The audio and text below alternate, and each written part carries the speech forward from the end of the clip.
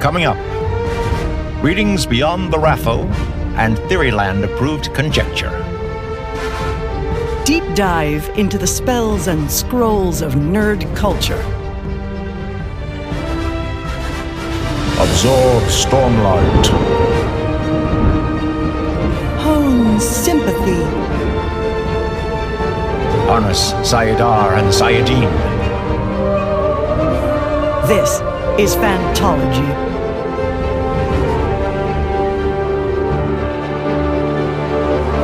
You may have heard of us.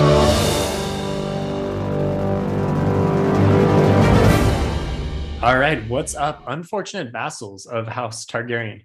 This is Stephen, your host from Phantology Podcast, and I'm reviewing episode 10 of House of the Dragon on my own. This time, Josh has been stricken down with the same flesh-eating bacteria that killed King Viserys.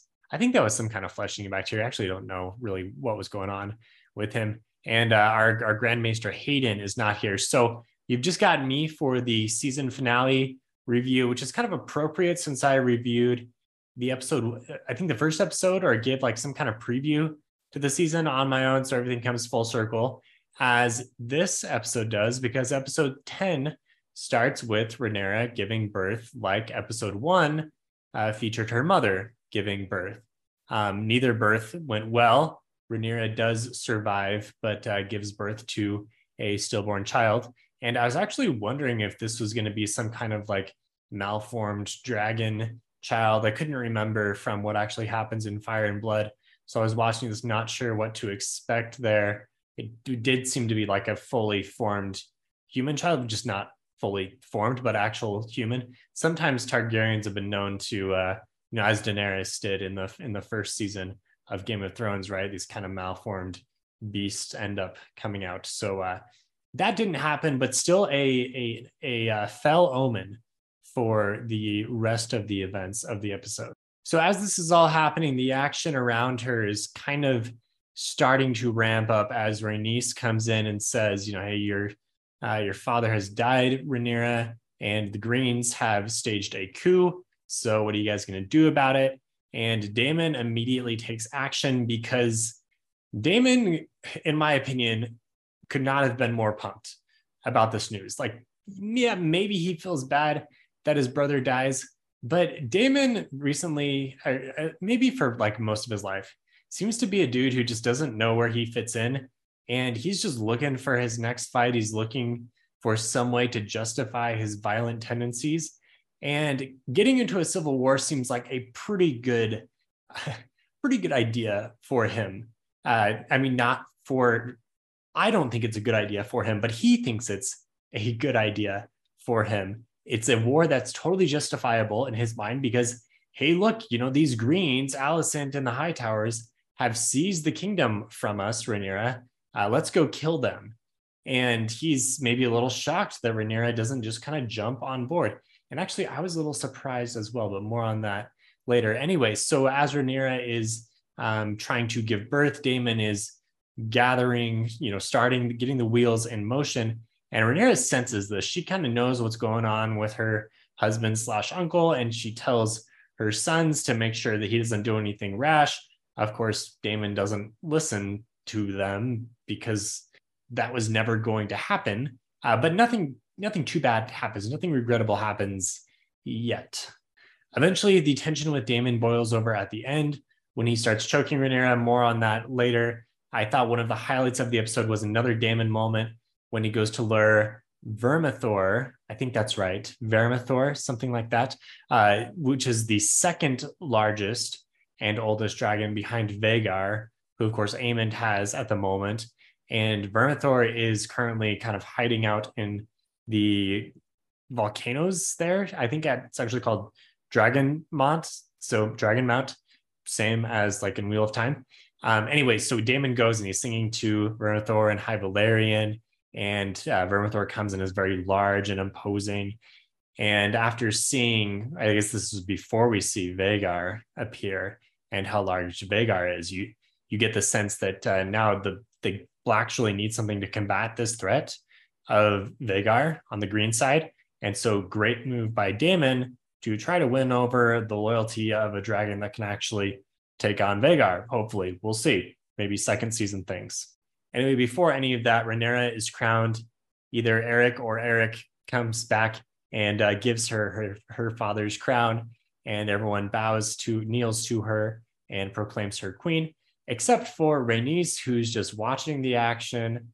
Rhaenys was awesome throughout this episode. She was just kind of lurking and observing the whole time, and knowing she was kind of above it all because of her station and bloodline, right? So eventually Rhaenys, kind of likes what she sees from Rhaenyra's restraint and goes and tells Corlys, who has recovered. I didn't like that Corlys was just kind of sidelined because he was sick. I think in the actual history, he was like in a fight and was severely wounded. I mean, I don't necessarily care how he's sidelined, but it just seemed kind of lame to just say, oh, by the way, like the plot demands that you're off for a bit because Corlys is a cool character that I frankly wanted to see more of throughout. I guess Hayden reminded me in one of our previous episodes that most of the cool things that Corlys did were in previous years, in the younger years of his life. So now we're just kind of having to accept that he was cool back in the day. I'm not saying he wasn't cool in this show, but he's not nearly as active as I was hoping. Maybe we'll see more in future seasons. Anyway, Corlys joins up and joins the Black Council that's all gathered around the painted table, which was probably the most awesome thing in this episode. There were a lot of cool things in episode 10, but the painted table was probably the coolest. And I have Googled how to buy a painted table and didn't really get the results that I was hoping for. So drop me a comment if you know how I can acquire one at a reasonable cost. I also saw a funny meme of some shots of them sitting around the painted table from Game of Thrones, but it's not lighting up. And the caption said something like, these fools didn't know how to turn the table on, because when that table turns on, it was just very cool and appealing to look at. And then when all the pieces started moving around it, it became a like frantic game for me to try to keep track of, okay, which house is this? Where do they reside? And the map was going really fast. I mean, I honestly would have been fine with like a 30-second pause where it's just focused on the table and it laid out, okay, these houses are in this area, etc. I mean, that would have been odd for TV, but like I would have been fine with it because I just like maps and I really wanted to know exactly what was going on where.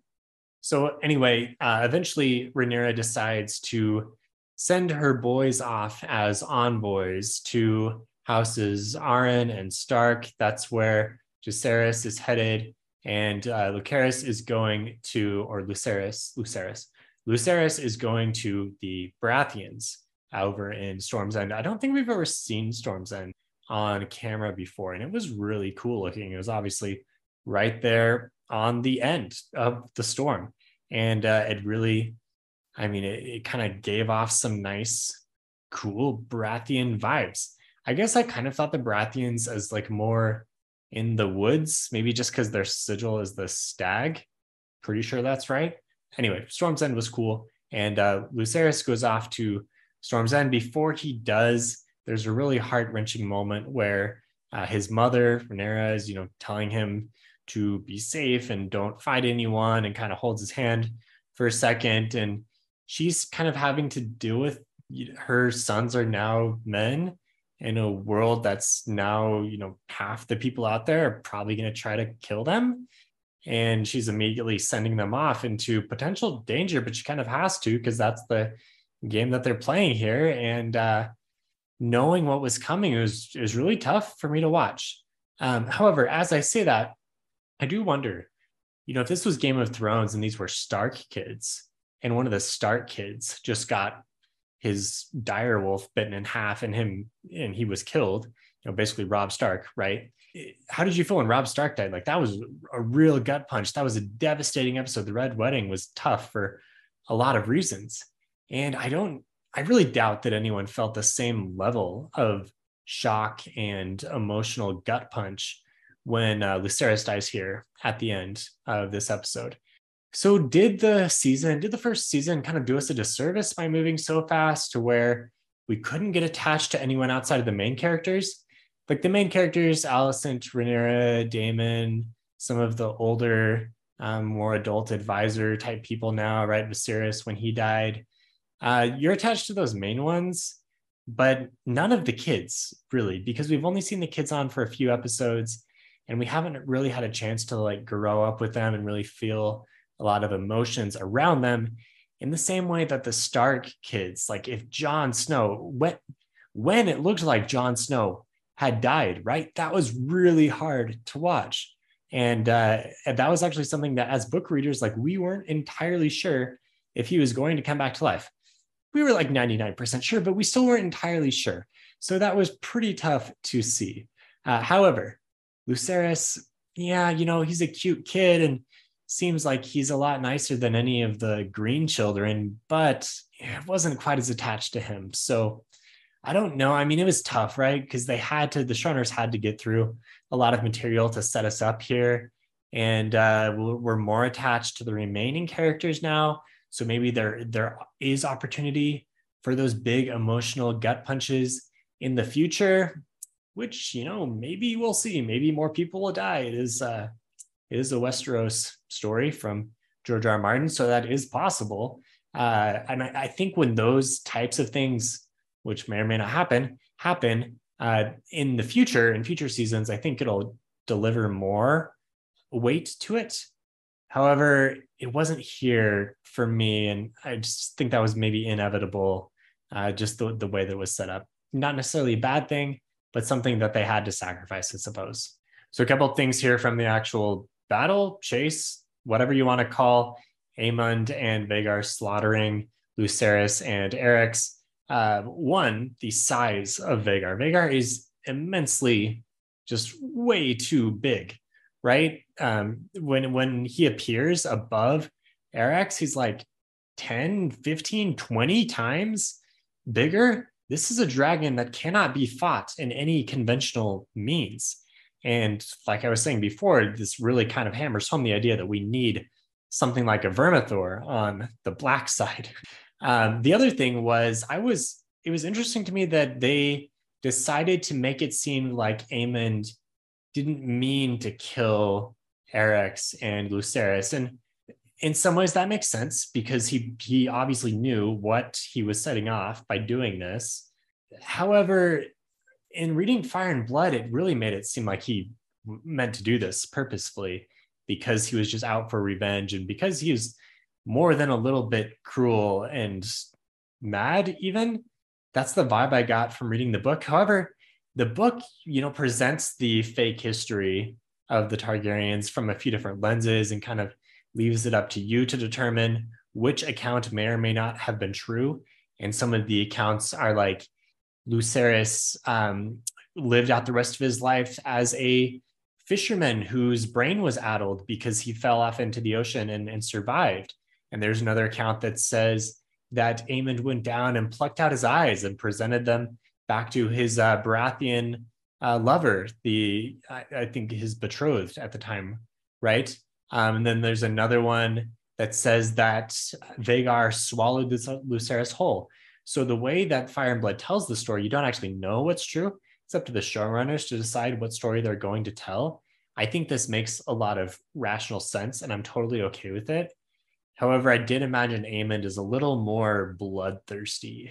Another thing that surprised me a little bit from this episode was Rhaenyra's restraint at holding the realm together and not going straight into war. I actually can't remember how Fire and Blood presents this part, but I definitely did not see Rhaenyra as someone who has much restraint. I imagine that she would just kind of go straight into the war.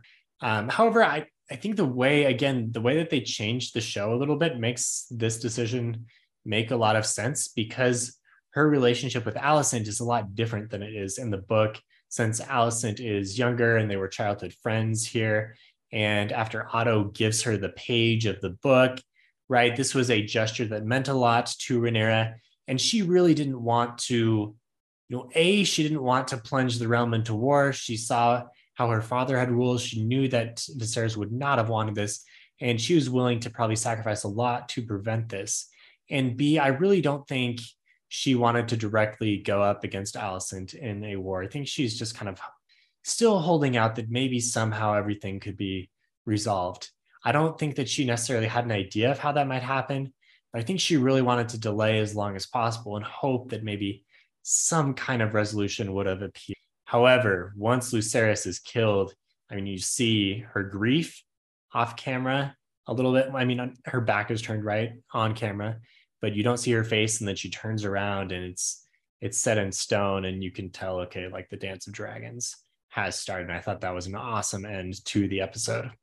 One final note for me, just on the season as a whole. So after the first episode, I said I really hated the idea of the prophecy of a Song of Ice and Fire playing such a big role. One, because it just wasn't quite, I mean, it didn't quite fit in there. It's a little made up. I know George R. R. Martin was kind of the one who made it up and put it into the show. So like, it's fine on one hand. The thing that just bugged me was basically a MacGuffin, because we as the audience know that this is going nowhere in the Game of Thrones, the show, right? Because the Song of Ice and Fire was totally butchered by D&D by the end of the TV show. So it's not going to go anywhere. And so it just kind of bugs me every time they bring it up, because I'm like, this is stupid. It doesn't actually mean anything. Hopefully it will in the books, but in the TV show universe, it doesn't. So I didn't like it at all. And I kind of ranted about this, and I just ranted again. So if you don't want to see more of that, then don't watch my episode 1 review. Anyway, by the end of this season, I think I was mostly fine with it. They brought it up a few times when they needed to, and it was meaningful. For example, like when Rhaenyra brought it up here, that caused Daemon to kind of freak out, because he realized that Viserys never actually meant for him to be heir, and was really never even giving him a chance, because Viserys never told him this big family secret.